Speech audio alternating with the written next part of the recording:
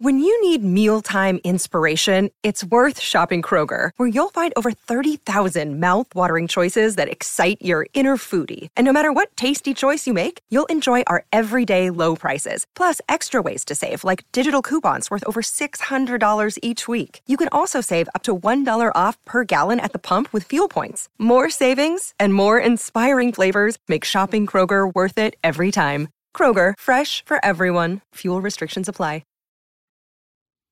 Hey, welcome back. So I wanted to start off today's podcast talking about, well, we'll call it an update on JP Morgan's shenanigans within the precious metals markets. Now, of course, JP Morgan has had a target on their back in the precious metals community for many years now. I don't know exactly. I'm going to guess this was maybe back in 2011, maybe when it started, 2013. Maybe it was the whole buy silver, crash JP Morgan campaign that it really gained some momentum.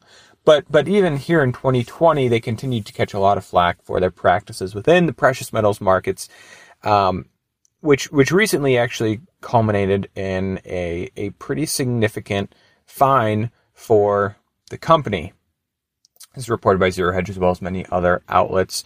JP Morgan agreed to pay $920 million in fines related to market manipulation. In this case, primarily, it sounds like they're talking about spoofing.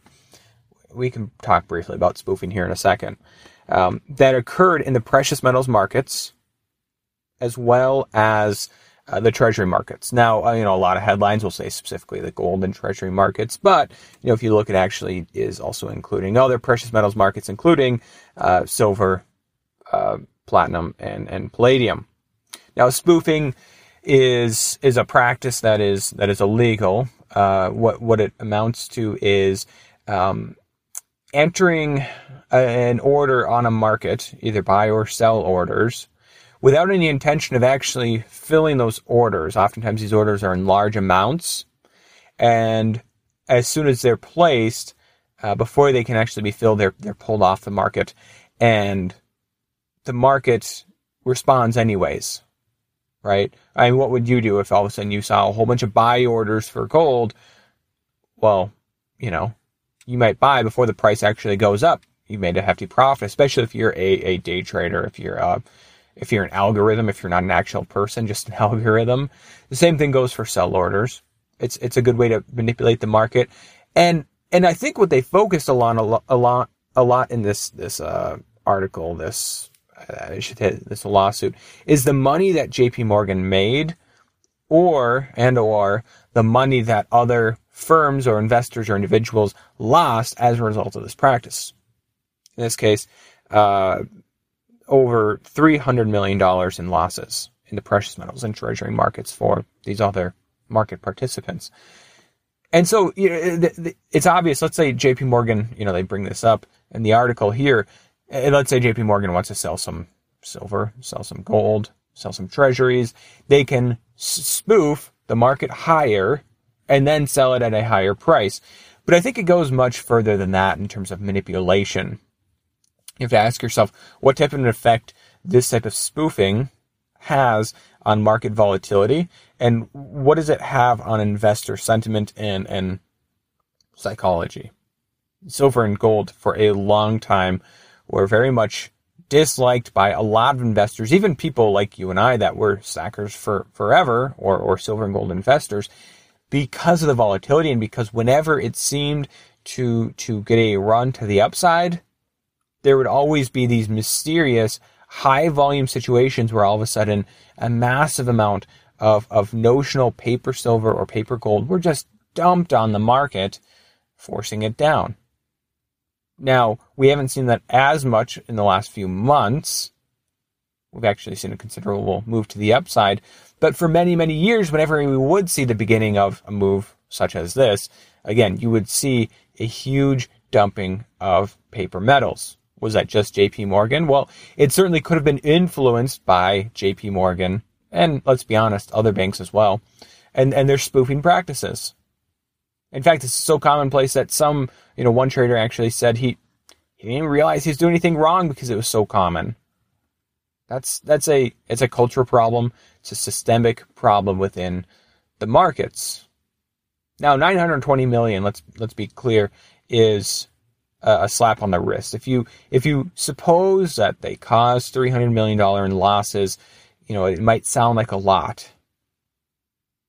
But again, if we're going into, the actual structure of the markets and how it has been, altered by this habitual spoofing practice, it seems to be a little light to me, right? Maybe we have to look beyond just monetary fines, as well as, some of the criminal charges that came out of this as well, or convictions, and also look at, does there need to be more oversight of this type of activity in the market, or should some banks or trading desks, such as JP Morgan, be excluded from certain markets altogether?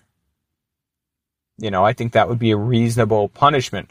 JP Morgan and its subsidiaries and whatnot, can't trade in the commodities markets or the treasury markets for, X amount of years. I think that would be reasonable. Of course, that's not what's happening. 920 million, though, in 2019, we'll see what it is in 2020, given the recession and whatnot. But in 2019, JP Morgan turned a profit north of $36 billion. A little less than $1 billion compared to a profit of over $36 billion. That's a pretty significant discrepancy. We're talking about, maybe 3% of their total profit in 2019. That's what this fine amounted to. And I'll remind you that this is something that occurred for years, allegedly from 2008 to 2016. 8 years. Personally, I don't think the manipulation stopped in 2016. Nor did it just suddenly start in 2008. So, we're talking about 8+ years of manipulation and less than, 3% or less than 4% of 1 year's profit as a fine. I'd be interested to see if there's any guesstimate of how much money JP Morgan has actually made off of this practice as well. But again, that's going to be hard to actually quantify. Now, since we're on the topic of JP Morgan, let's do another update on their practices within the precious metals community. And of course, what I'm talking about is their massive silver hoard. Now, this is something I've talked about in the past. Again, this has been a long time since I've talked about it. Many people have talked about it. Their silver stocks, their depositories, which continue to grow. Actually, right now, they're at a record high, over 183 million ounces of silver within JP Morgan's depository. And I'll also remind you, I don't have on hand, the depositories for other major banks. But JP Morgan is head and shoulders above the rest. This isn't a normal practice. It's not like JP Morgan has 183 and Bank of America has, 120, Citigroup has another 100,000, Wells Fargo's 80, or 100 million. No, this is aberrant compared to, other major large banks.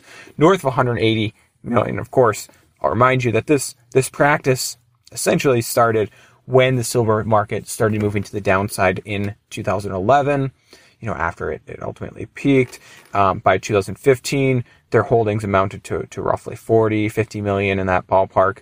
By 2016, they had risen to 60, 70 million. Roughly 2017, they topped 100 million. And of course, now we're talking 180 million ounces. 183, actually. Over 183 million ounces. And for the most part, all the while, their holdings have gone up in value, especially in the last few months. Let's say 2017, when they officially surpassed 100 million. Well, we were talking about, sub $20 silver. Let's say $17, $18 silver. We're talking about, 18, somebody can do the math on that, $1.8 billion worth of silver. Well, now we're talking about 183 million ounces at, $24 an ounce. That's the other really interesting side of this, is how their silver holdings have increased. Now, the question has always been, why are they holding this much silver? some have said that it's just clients. It's not JP Morgan, but it's some clients that they're holding silver for. Others have said that they use this, that they're, the U.S. government basically owns this silver through JP Morgan.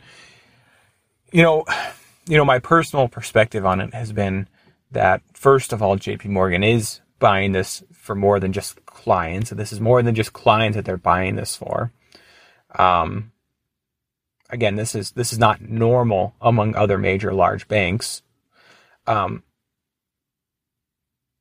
They're buying this maybe partly on the behalf of clients, but also, for preparation for something, whether it's debasement of currency. They see silver has taken an important role in the global marketplace and would rather be in something more undervalued rather than, just going into physical gold, which I'm sure they have a fair amount of anyways. It's hard to say. But I think the other side of it also was that for a long time, from my perspective, they were using a lot of this silver stocks to make money for themselves. When silver volatility was when it was essentially range bound for a very long time, JP Morgan, I think personally, again, this is speculation on my behalf, used these silver holdings to take advantage of basically the range-bound nature of silver. What I mean by that is we know that JP Morgan has heavy influence over the price in these precious metals markets. Well, what happens if you do something like sell volatility, meaning, through the options markets or other options, other options other than options, if that makes sense. Let's say JP Morgan does something along the lines of sell a out of the money call option, or sell an out of the money, put option. Basically there's traders out there that are betting on a big swing to the upside in price or big swing to the downside. Well, that was range bound for a long time. And as we said, it's probably largely because of JP Morgan. Well, then they can make money on that along the way because they know that there's a very, very, very low likelihood of silver topping, let's say, $19 an ounce. And so all those call options for $20 plus, or let's say, $12 and below, are going to expire worthless, and they can make money off of this huge hoard of silver in the meantime. Their hoard continues to grow, and it's something I'll continue to try and keep you guys updated on. And it continues to be one of the bigger stories in the silver market, but it's also a story that we've been talking about for years and years now. So we'll see how it ends up. Plenty of theories out there as to why they have it. The final thing I wanted to talk about today is not actually silver, as much silver related. Certainly would affect the market, but the debate last night. Now, I'm not going to get into the performance of the two candidates or the politics of it. I did not watch the whole debate. I tuned in for a portion of it early on.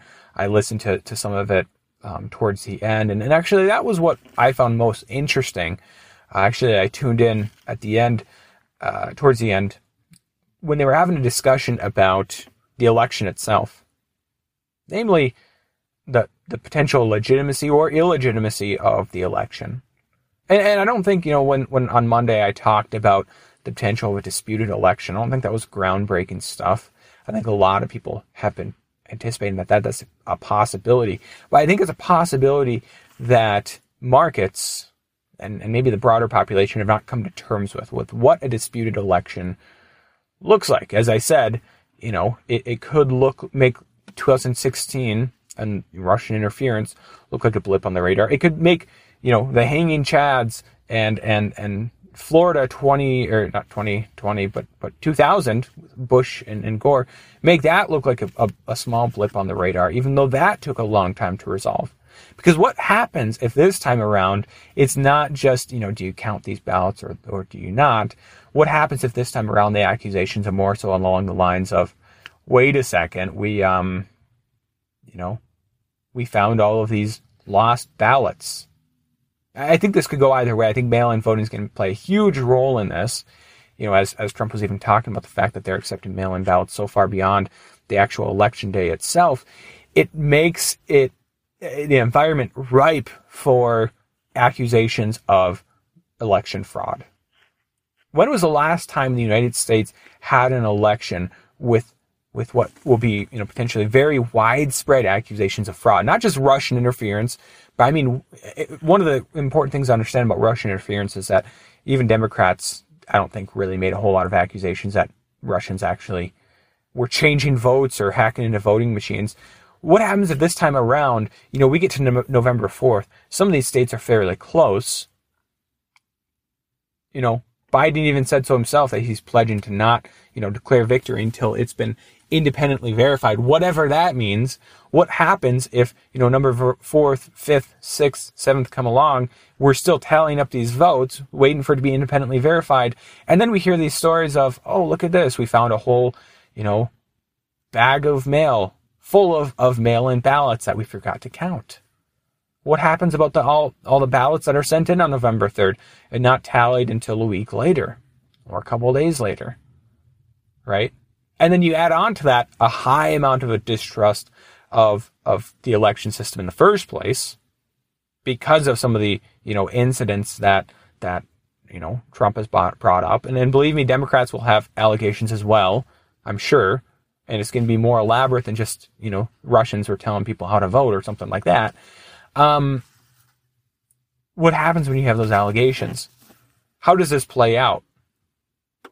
Because the fact of the matter is that, the far right and the far left, people that are very passionate about their political party winning this next election, one side has shown their willingness, and I don't want to call all Democrats or all, liberal individuals or far left individuals or whatever, call them a bunch of lawless individuals or rioters or anything like that.